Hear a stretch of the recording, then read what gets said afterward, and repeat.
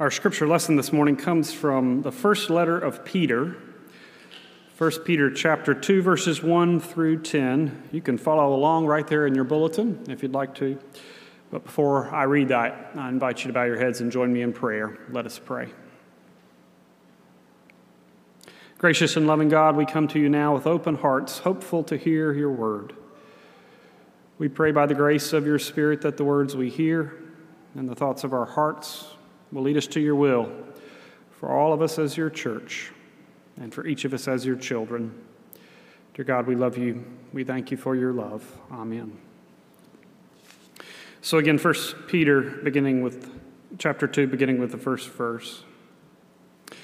Rid yourselves, therefore, of all malice and all guile, insincerity, envy, and all slander. Like newborn infants, long for the pure spiritual milk, so that by it you may grow into salvation, if indeed you have tasted that the Lord is good. Come to him, a living stone, though rejected by mortals, yet chosen and precious in God's sight.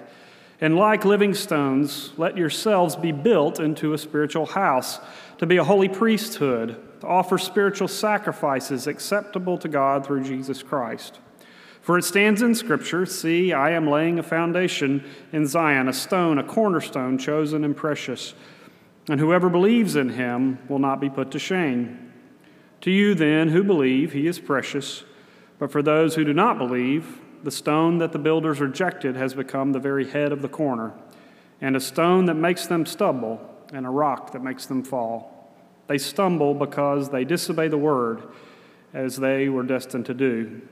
But you are a chosen race, a royal priesthood, a holy nation, God's own people, in order that you may proclaim the mighty acts of God who called you out of darkness into God's marvelous light.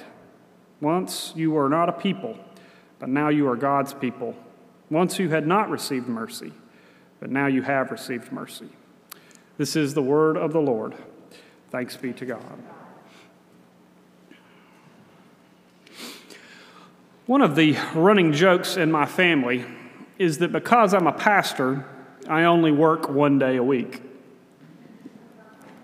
My father tells me that all the time. Well, it's not Sunday. You're not working today. Sometimes maybe it seems like that. I'm thankful to say that that's not just something unique to my family, but that I've heard that from other pastors and their families as well. In fact, a few years ago, my former senior pastor, Lane Alderman, told me a story about when he went to go visit his grandmother. She was nearly 100 years old. It was around Thanksgiving, and he was going to visit her. And he had been visiting with her, having a good time, but he needed to go back and get to work. And so he was turning to leave, and she said, "No, I want you to stay and visit with me a little longer." And he said, "Oh, well, I've got to go back to work." And she said, "Oh, Lane, you're a pastor. What do you have to do?" He said, "Well, I've got to work on my sermon for this week." She said, "Well, it's not Sunday. You can preach that sermon on Sunday." And he said, "Well, I need to work on what I'm going to say." And she said, "Oh, just get up there in the pulpit and tell them what's what." Not bad advice from a 100-year-old, I suppose. But he said, "Well, that could probably work, but I've got to work on what I'm going to say so I know what I'm going to say before I preach to them." And she said, "Well, tell me what the topic is this Sunday." And he said, "Well, it's right around Thanksgiving, so I'm going to talk about gratitude." And without missing a beat, his grandmother sang these little words. She said, let me read it so I get it right. "Count your many blessings, name them one by one. Count your many blessings, see what God has done." It was an old hymn that she had learned when she was just a small child, but it was a hymn that she always thought about around Thanksgiving, to remember all the things that God has done for us and to count those blessings so that we remember them in times when life is hard, when life is difficult, to remember the things that God has done for us. I had a dear friend a few years ago who said something similar to me. I think I might have shared this with you before. A friend of mine that I worked with in Charlotte, he said, "Brad, imagine if the things that you had tomorrow, all of the things that you had tomorrow, blessings, whatever you had, were only the things that you said thank you for today." I imagine if that was the case, I would spend most of my day saying thank you for all of the blessings that I have. I wouldn't stop and think about all of the things that I don't have, but I would turn my attention to the things that Well, maybe that I've been taking for granted. All the things that fill my life, that give my life meaning and joy and stability. Things like my family, my friends, things that I need like my house and clean air and clean water. All those things maybe that we take for granted. I would spend my life saying thank you for each of those things rather than pointing to the things that I don't have. Well, that's what we're going to do over the next few weeks as we lead up to Advent and get ready for Advent. We're going to spend our Sundays thinking about those parts of our faith that maybe we have started to take for granted a little bit, things that we need to say thank you for. Things by saying thank you and offering our gratitude to God, it will remind us that God is still very present here with us, even in difficult times, even in the troubling times that we've been going throughout this past year. In fact, that we see that all throughout the Bible, that God calls us to be grateful, that God calls us to be gratitude and to remember those things that we take for granted. And today we're going to focus on something we always take for granted, just the very simple foundation of our foundation of faith through the life, death, and resurrection of Jesus Christ. That foundation that gives our life meaning, that gives our life purpose, that hopefully gives us direction. Now, all throughout Scripture, you can see God is described as sort of the architect, the creator, the builder of the world. God laid the foundation before the world began. And especially once we get into the New Testament, we start to point to Jesus Christ as the foundation of our faith. Like I say, his life that he lived gives us a model for how we should live. His death defines God's love for us, and his resurrection gives us that hope for eternal life that we talked about last week. And we see all of these examples kind of God and Jesus Christ as the foundation gathered together here in this one little passage from 1 Peter. He takes passages from the prophets and from Isaiah, gathers them all together and points to Jesus Christ as the foundation, the cornerstone. And we talk about Jesus in that way. Jesus Christ was the cornerstone. The stone that was rejected is now the cornerstone. And he calls in 1 Peter, the tradition is that Peter was the author of 1 Peter, and he calls on all the people to remember that Jesus is your foundation. Even out there in the world when you're faced with many other influences, many other cultures, to always remember that it's Jesus Christ, the firm foundation that you stand on. Because apparently, when we're faced with all of those other influences, from time to time, we like to move off of that foundation. We seem to find foundations in other things, including ourselves, our own will, our own values, our own desires, rather than continuing to stand firm on the foundation of Jesus Christ. That's what happens when we take Jesus for granted.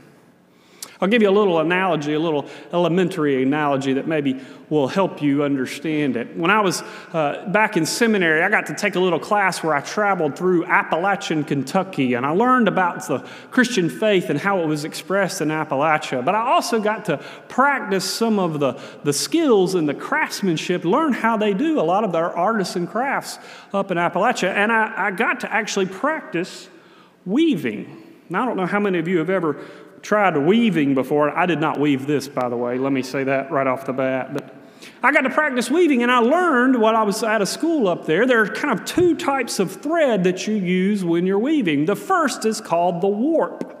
And the warp is the long thread that goes up and down, and it goes all throughout the fabric. And that warp is really the foundation of the fabric. It's tied tightly to the loom, and it goes all up and down. It has to be a strong thread, a straight thread that goes up and down throughout the loom. And if that warp is not strong, then the fabric will pull away. The second type of thread is called a weft.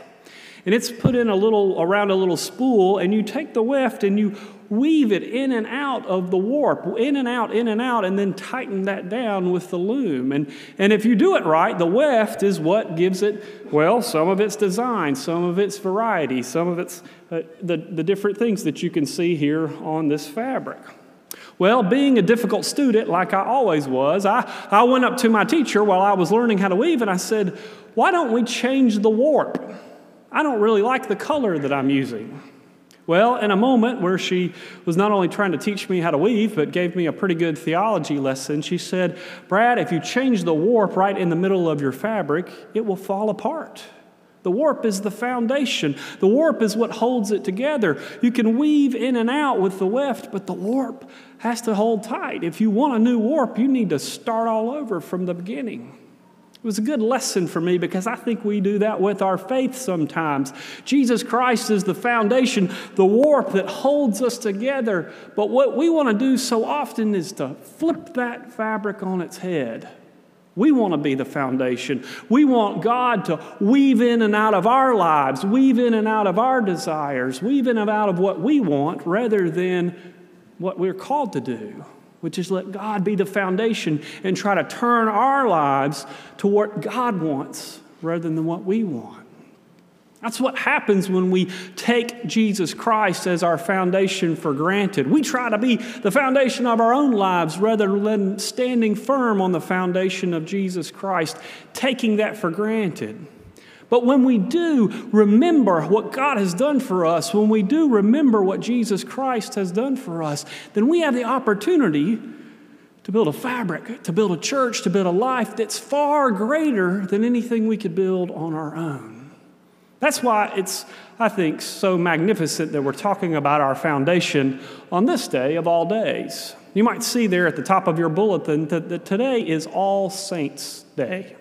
It's a day when we remember all of those people in the past year who have passed away, and we remember all of those people who have laid the bricks of their faith on top of this foundation in Jesus Christ, who have built this church and made it what it is, not just this church here in Tallahassee, but the Church Universal. We stand not only on the foundation of that faith, but in concert with all of those other saints all throughout the world. People who have stood on the foundation of Jesus Christ for generations, who have been a part of something bigger than themselves, put themselves to the side and put Jesus Christ as their foundation and their center. As you know, it's been very difficult throughout this past year when we've had people that have passed away. Many of them we haven't been able to celebrate as we've wanted to gather around in a funeral and in a memorial service and remind ourselves just how grateful we are to God for their life and the witness that they shared for us. I've been thinking about a lot of those people this week, folks like Willie Bell Bell and Fred Lindsay and Jerry Chestnut and Vic Heller and Duff Mackey and Liz Peters and Emily Smith and Andrew Forsyth, Helen Ketchum and Hank Watt and Joanne Webb and Kay Ansley. Some of those people passed away just before the pandemic happened, but all of those people in this past year we've had to say goodbye to. People who stood firm on the foundation of Jesus Christ and have given us this wonderful place on which we stand. This church that we can call home, this faith where we have the opportunity to worship God as we are called to do. This week I've been particularly thinking about one person in particular, Karen McGee, who passed away on October 19th, just about a year ago. We celebrated her life, and I remember having the chance to sit and talk with her before that service, before she passed away, about what she wanted that service to be like. And for those of you who knew Karen, you know she went through lots of difficulties throughout her life. She was a faithful servant of this church, a faithful pastor's wife here at this church, but she went through so many tragedies in her life, from losing her child, losing her daughter, to also her own health issues. And I was struggling to figure out how I could weave all of those things together in her funeral service. And she stopped me as we were talking and said, "Brad, I don't want you to talk about all of those things. Instead, I want you to tell the church how joyful they made my life. Because in the midst of all of those things, they gave me something firm to stand on.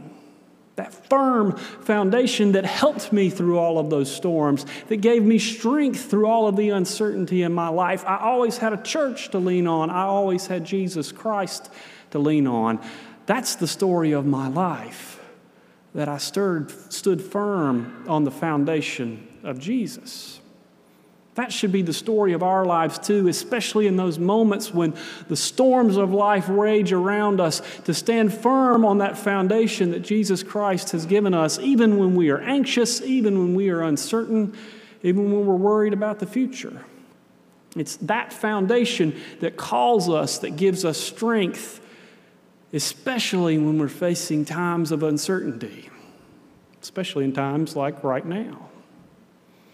Several of you this past week have come and asked me and talked to me this week because you're feeling very uncertain about what's coming up this coming Tuesday. It's election day.